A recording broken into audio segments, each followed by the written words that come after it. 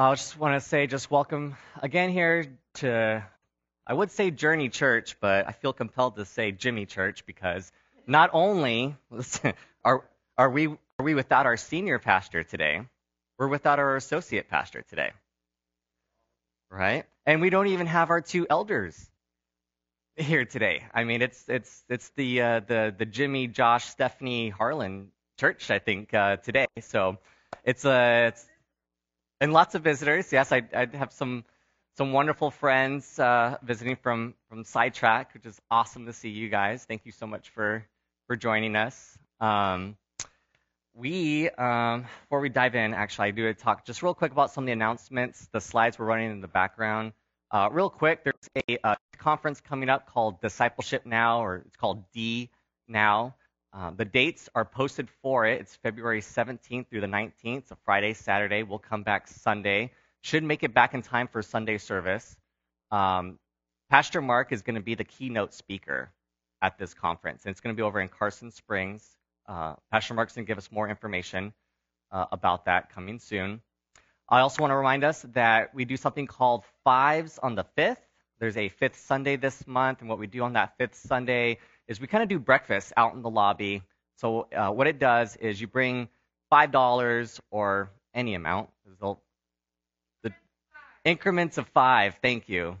I knew there was something with the fives, but I'm pretty sure that the kids ministry, they don't care. I think they're going to take your money anyway. Even if you have single dollar bills, they'll take whatever you give them. But it's a way for us to fundraise money for kids ministry, youth ministry, for retreats or trips. So on the 5th, on Sunday, if you would like to bring a breakfast treat or bring your wallet, that's great too. And we're going to just do some breakfast out there on the 5th Sunday. There's Dina. Oh, and the family meeting. So we're going to have a family meeting next Sunday. These are very important meetings. This is where Mark kind of sits us down. He brings us in to a lot of the conversations he's having, the ways that God is moving in his heart, direction for Journey Church. And I love that Mark really wants to invite all of us into this conversation, because the church, should it be about one man? No, it should not be about the pastor, as most churches you've seen is the CEO structure. The church should be about the people, right? It's about us coming together. So a very important family meeting next week. So we'll be doing that. To jump in here, last week, Pastor Mark introduced us to a new sermon series. He's calling it The Way of Jesus. Okay, it's The Way of Jesus. And any preacher could say this. I do genuinely mean this. I think that this is going to be one of the most important sermon series we do. I think it is so intensely pressed on Mark's heart and on Scott's heart and Ken and on Rick, because we have been praying so hard, it feels like, these last 2, 3, 4 weeks. We have been praying so hard for God to give us fresh vision and new life as we've turned the corner of this awful pandemic that's done a number on all of us. We need new life, and we need new energy, which means we need new spiritual Holy Spirit power in us. And so I think this sermon series is going to just help us see things differently and to see things new. Now, preparing for today's sermon, believe it or not, I listened to Mark's sermon twice through last week, but each time note-taking, and took him out to Starbucks coffee to sit down with him, because I really want to capture this, and I don't want to goof this up, though hopefully, Mark, if you're watching next week, you can correct everything that I'm about to say, because this is going to sound like a really big oversimplification, but as the math brain that I have, I like to simplify things. The simple way I can kind of describe this sermon series, what's the aim, goal of this sermon series? I believe it's this. I believe it is it's shifting us from just simply doing church to more into what it means to be the church. All right? Let me say that again. All right? You've got to catch what's the difference here. What's the difference between just doing church and being the church? All right? So it's this idea that Mark's taught us about orthodoxy and orthopraxy. Okay? Orthodoxy, orthopraxy. So doxy is where we get this word doctrine from, and those are right beliefs. So orthodoxy means we think right things. We believe right things. which leads us into orthopraxy. Praxy is where we get that word practice, okay? So this is doing right things. So classically, as any preacher's ever preached this, they'll say, we come to our Bibles to learn right things, to believe right things, leading us to live out right things. Orthodoxy and orthopraxy. But I would kind of push back a little bit and say, I think that there's still something missing. Because I don't think it's just about us having right answers. I don't think it's just about us doing right things. I think what is missing, and this is what this sermon series will deliver for us, is the heart. I think we're missing the heart. Now, there's a church, I don't have a slide for this, but there's a church in the book of Revelation. It's one of the 7 churches that Jesus writes to through John, okay, is this church in Ephesus, okay? And the church in Ephesus were awesome orthodoxy. They knew right things. And they were awesome orthopraxy. They were doing all the right stuff. You read the letter that Jesus writes to Ephesus, you think, man, these guys are the valedictorians. They are just amazing Christians. But let me read this for you. Again, I don't have it up here, so I'll just have to read it. In Revelation 2:3, this is what he says.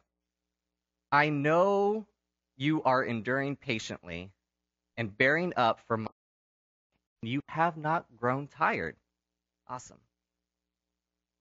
But, here's the but. I have this against you, that you have abandoned the love you had at first. Some translations say, you have forgotten your first love. Remember, therefore, from where you have fallen, repent, and do the works you did at first. If not, I will come to you and remove your lampstand from its place, unless you repent. It's a great church. And by the way, this is a church that existed within the same century as the Lord Jesus.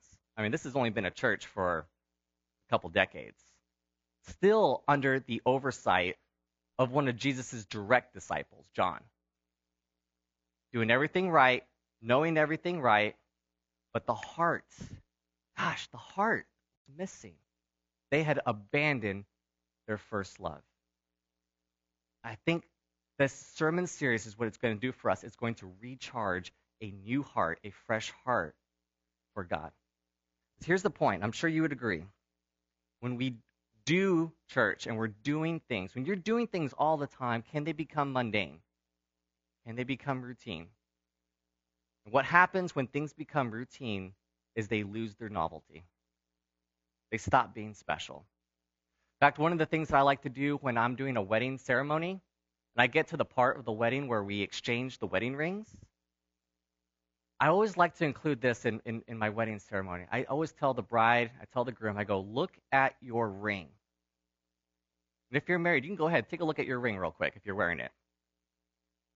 And I tell the couple, you look at this ring, and I never want you to look at this and forget what it means. No, don't look at this and let it get old. You know what I mean? Don't let it get old on you. You look at this with fresh eyes of the commitment you made that day to that person. And you look at this ring, say, this is a person who has committed themselves to me. It means something.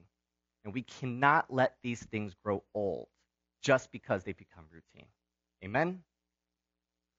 So as we do this sermon series, there's going to be different segments. And I believe, again, Mark, you can correct this if you're watching online. Here's the question. It's always going to be what motivates you. And today we're going to talk about worship. So I'm going to be asking you, why did you come today? I know probably a preacher shouldn't be asking this question, right? Why are you here? Why are you here? That's a great question? Okay, it's a great question. Why are you here? It's really asking what motivates you to come to worship. That's what I'm going to be tackling today. But next week, Mark's going to ask you what motivates you to deny yourself. In future weeks, it's going to be what motivates you to show mercy. What motivates you to show justice? What motivates you to repent? What motivates you to be resilient? So this sermon series, The Way of Jesus, just to conclude this point, we are taking things of church and we are completely going to dismantle it. We're going to disassemble all of it. And we're going to pick it up piece by piece, and we're going to evaluate it one at a time. And we're going to say, what motivates you to worship? What motivates you to show mercy? What motivates you to repent? And is this all in conformity with the way that Jesus teaches us? Does that make sense? So for worship, what motivates you to worship? Really going to come down to a really good question here. And I said, have you ever thought, listen very carefully to this question. I thought very carefully about this. Have you thought about what terrible cost it took to be able to worship God on friendly terms? What do I mean by friendly terms? I mean, how is it that you and I can stand in the presence of a holy, almighty, awesome God and not be completely destroyed? Have you thought about what terrible cost it took to be able to allow you and I access to the presence of God? We don't have time to turn here, but I want to share it real quick. Isaiah chapter 6. Isaiah finds himself in the throne room of God. The trail of his robe fills the temple with glory. There are some special characters in this throne room. In fact, there's these supernatural, angelic creatures. They're called seraphim. Seraphim. And they're these amazing angelic creatures. They have 6 wings. Now, with 2 of these wings, they fly. But with 2 of these wings, they cover their face. And with the other 2 wings, they cover their feet. They stand in the presence of God, and even as powerful and majestic and beautiful as they are, even they cannot be in the presence of God completely. Have you thought about what terrible cost it takes for you and I to be able to stand in the presence of God? What a privilege. What significance is it? So I'm going to give you just the structure of the whole sermon today. It's going to come down to 2 basic questions, okay? And in fact, I'm just going to treat you guys like my youth students, if that's okay. Here's your homework assignment, all right? I'm going to give you a homework assignment.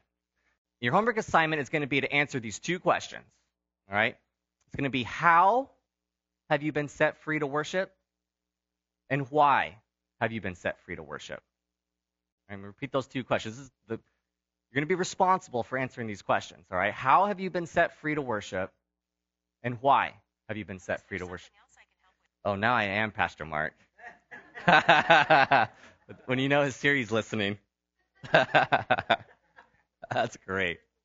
Oh, man, that got me. All right. These are the 2 questions. So do I have any youth in the room? I know I see Ender. I see Ben. Man, I wish there was more youth out here. Because I was going to count on you, youth. I need you to do me a favor. On the drive home today, I need you to pop quiz your parents. All right? Or it could be maybe at dinner time tonight. Will you pop quiz your parents and ask them what the sermon was about today? Just do that. Yeah, this is why you don't let the youth pastor preach. Because I'm gonna take the side of the youth group every time. Yeah. So here are the 2 questions. How have you been set free? Why have you been set free? You are going to need a Bible today. There's going to be quite a bit of Bible. I like to teach from the Bible. So if you have a Bible, you're going to go to Exodus chapter 3 for me. It's going to be Exodus chapter 3. You can also follow along on the Bible app. We have events. You can go there or electronic Bible. But if you can start making your way to Exodus chapter 3, I'm going to give you a little bit of the backstory here. So interestingly, our last sermon series, or not our last sermon series, but the one before it was a series on Genesis. All right, we spent significant time in the book of Genesis. And I think our Bema group, which meets on Wednesday, they're still going through another wave of Genesis.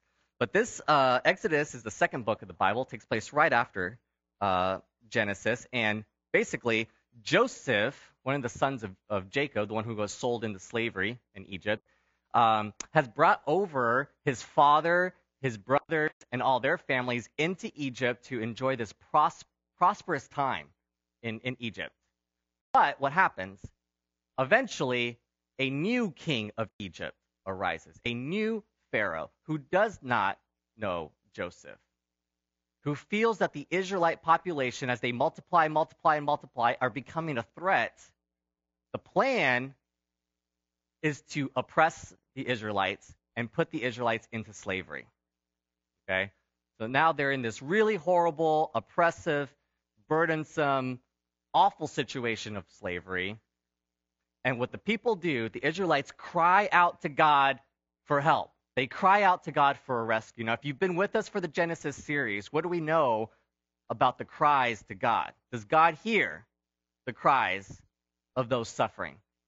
Yes. If you think back to how Hagar was mistreated, she cried out to God. God comes. All right? There was absolutely horrible, unjust things happening in Sodom and Gomorrah. They cry out to God. God hears. God responds. Same thing here. The people of God in Egypt, in slavery, cry out to God, and God raises up one man, and his name is Moses. Moses, I am calling you, I'm picking you, I'm selecting you to go and free my people for a purpose. I need you to free my people to come and worship. All right, we missed that. So if you want to go with me, Exodus, it's going to be chapter 3 at verse 11. Verse 11. But Moses said to God, "Who am I that I should go to Pharaoh and bring the children of Israel out of Egypt?" God said, "I will be with you, and this shall be the sign for you that I have sent you. When you have brought the people out of Egypt, you shall serve God on this mountain." You shall serve God on this mountain. Now, I want you to, if you have a paper Bible, it's really cool. If you want to underline this word, serve, right? It's a really cool word. In Hebrew, it's avad. And avad oftentimes translates more into worship. So if you have an NASB translation, I kind of like how the NASB would say, "Bring the people out of Egypt so that they are free to worship me on this mountain."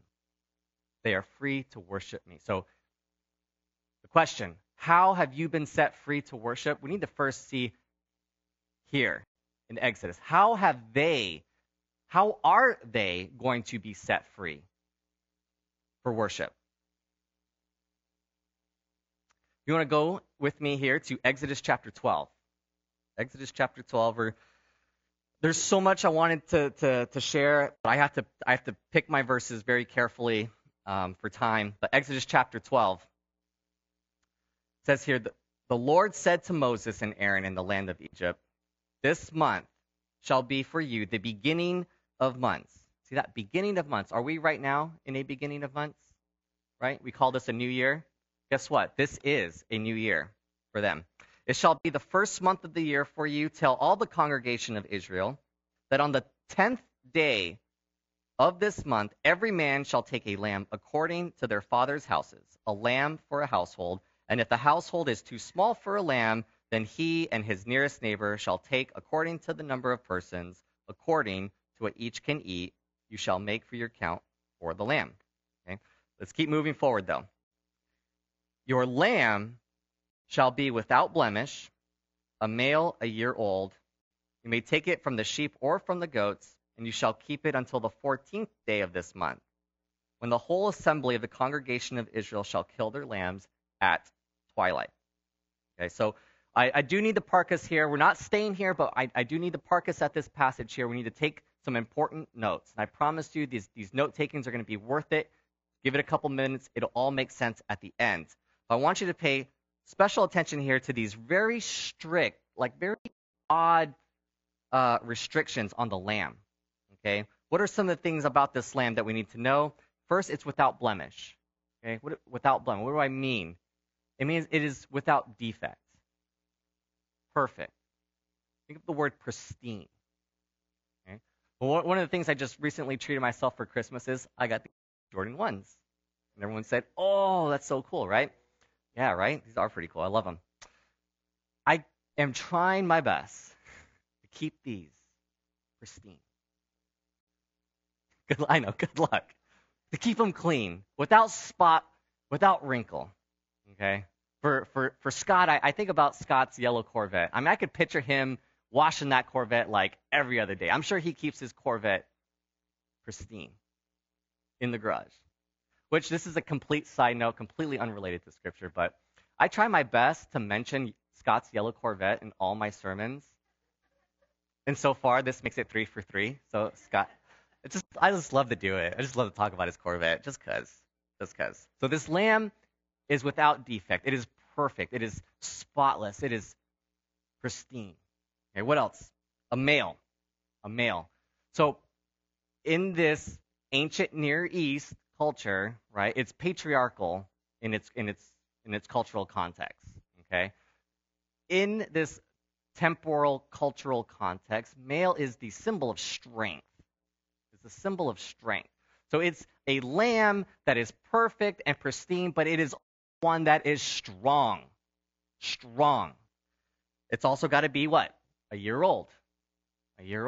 At a year old, this is where the animal is reaching its peak performance. Right? For humans, we call it in your prime. In your prime. This is the best of your energies, the best of your strength, the best of your mental capacities. It is at its peak performance. And then finally, notice that it is kept until the 14th day. Now, what day is it selected? 10th. But you don't kill it until the 14th. Why do you keep it for 4 days? There's at least 2 reasons. One, inspection, evaluation. You spend 4 days to really check this animal out. Because we want to be very careful. I mean, if this is what is being brought to God and offered to God, we want to take extra care. In fact, we want to spend 4 days inspecting this animal. Is it really without blemish?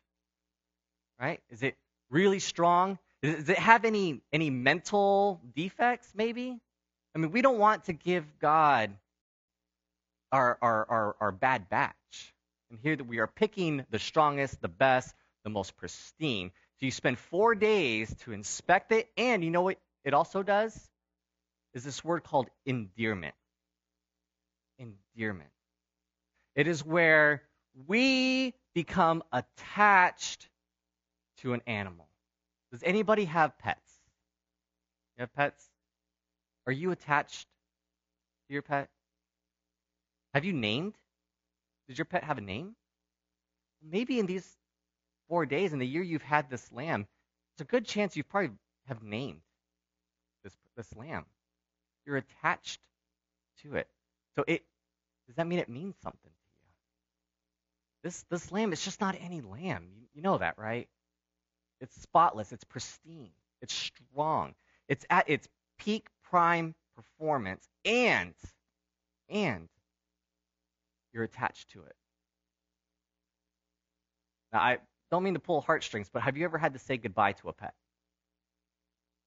Easy or hard? It's hard. It's almost like losing a member of your... It is losing a member of your family. It's really hard to say goodbye to a pet.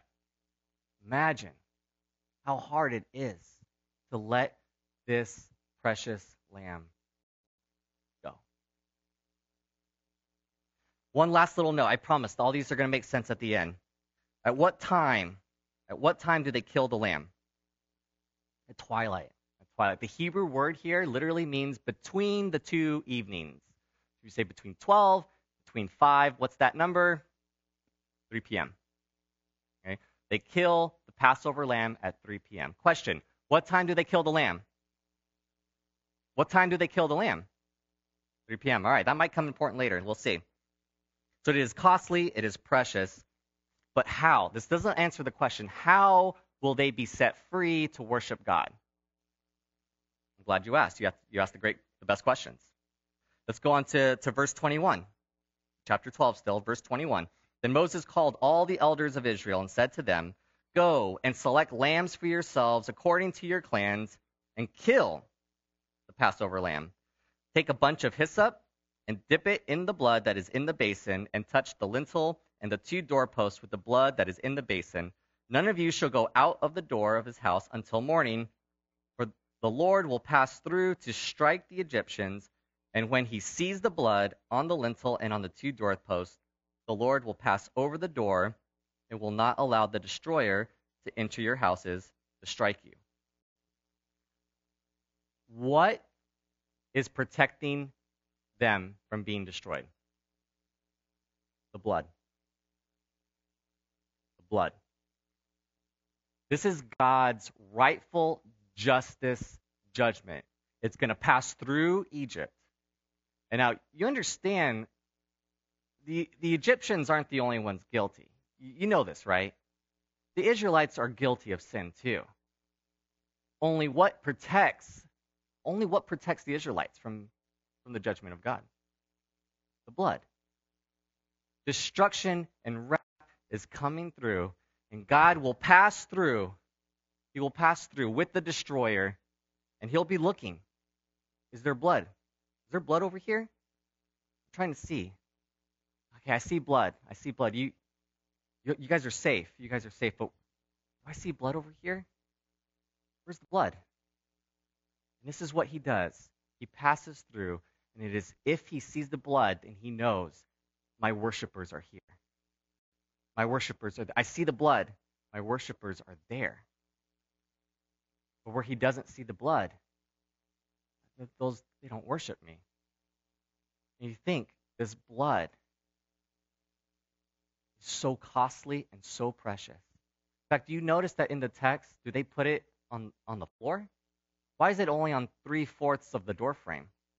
It's on the top, it's on the sides, but why not the floor? Because how dare we step and trample on something so precious, so costly? They are set free when they've walked out that door in the morning because of the blood. So how have they been set free? By the blood. They have been set free by the blood. But this doesn't answer the question for you and me. How have you been set free? We know how they were set free. They were Israelites 3,500 years ago. They were set free by the blood of the Lamb. How have you been set free? That was my question. Turn with me to Matthew. Turn with me to Matthew. Matthew chapter 27. Matthew 27, verse 45. Matthew 27, verse 45. This is the crucifixion scene now. So it says, now from the 6th hour, there was darkness over all the land until the 9th hour.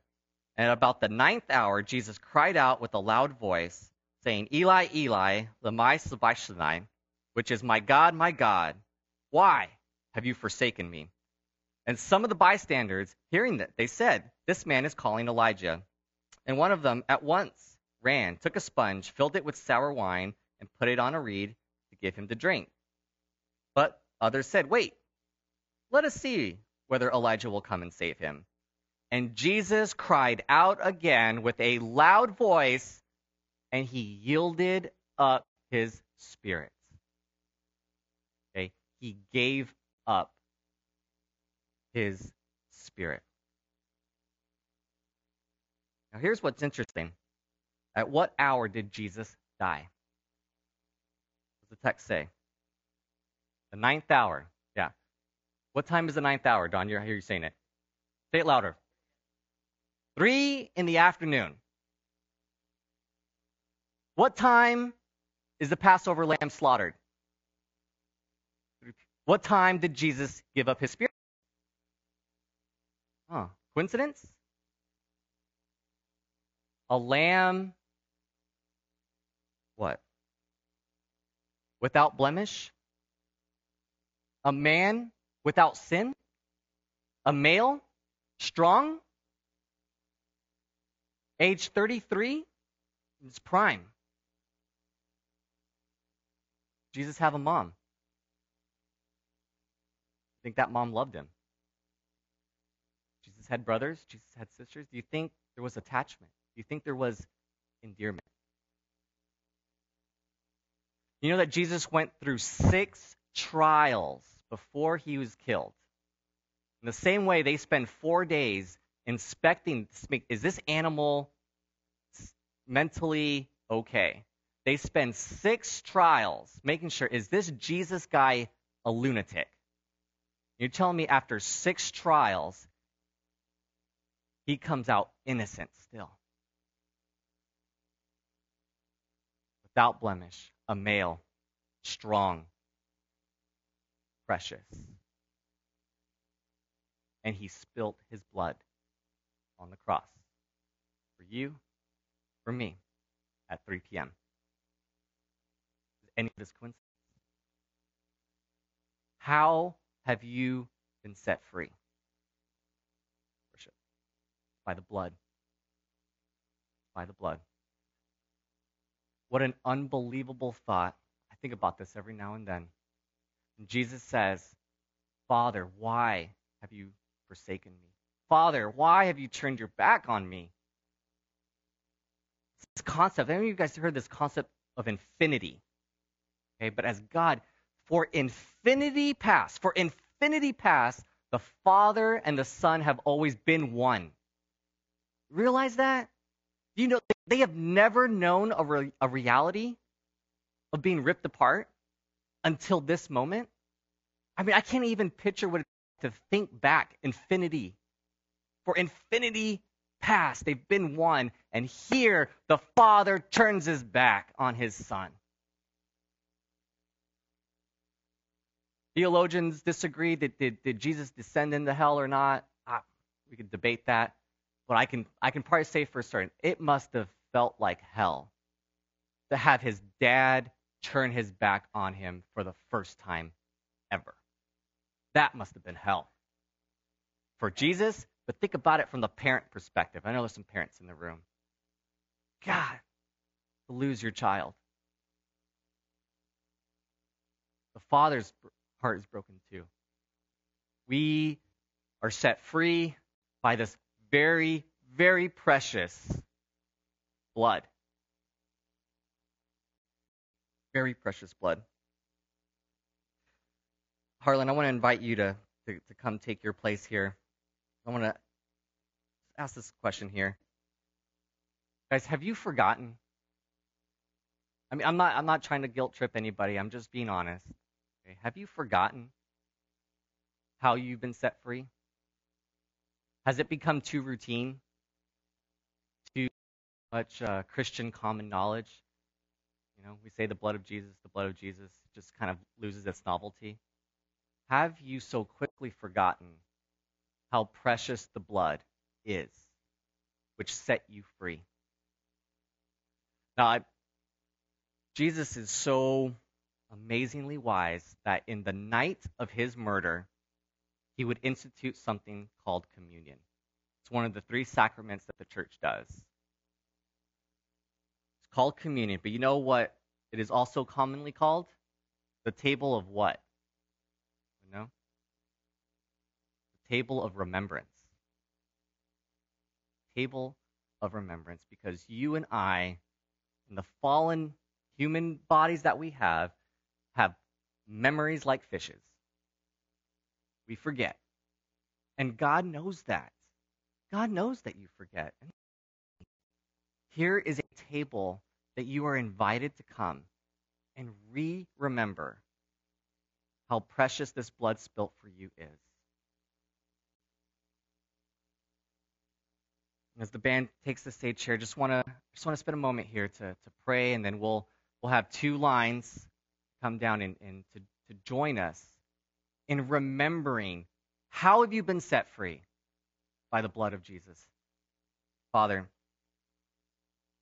I am so guilty of quickly forgetting how costly and how precious the blood of your Son is. Lord, I absolutely have taken it for granted. I absolutely don't give it a second thought. And I have absolutely stopped taking notice. Thank you, Jesus, in your wisdom, for creating the table of remembrance. We can come now and receive the broken body, receive the shed blood. We remind ourselves anew and afresh that you shed your blood to set us free. to worship you. In Jesus' name.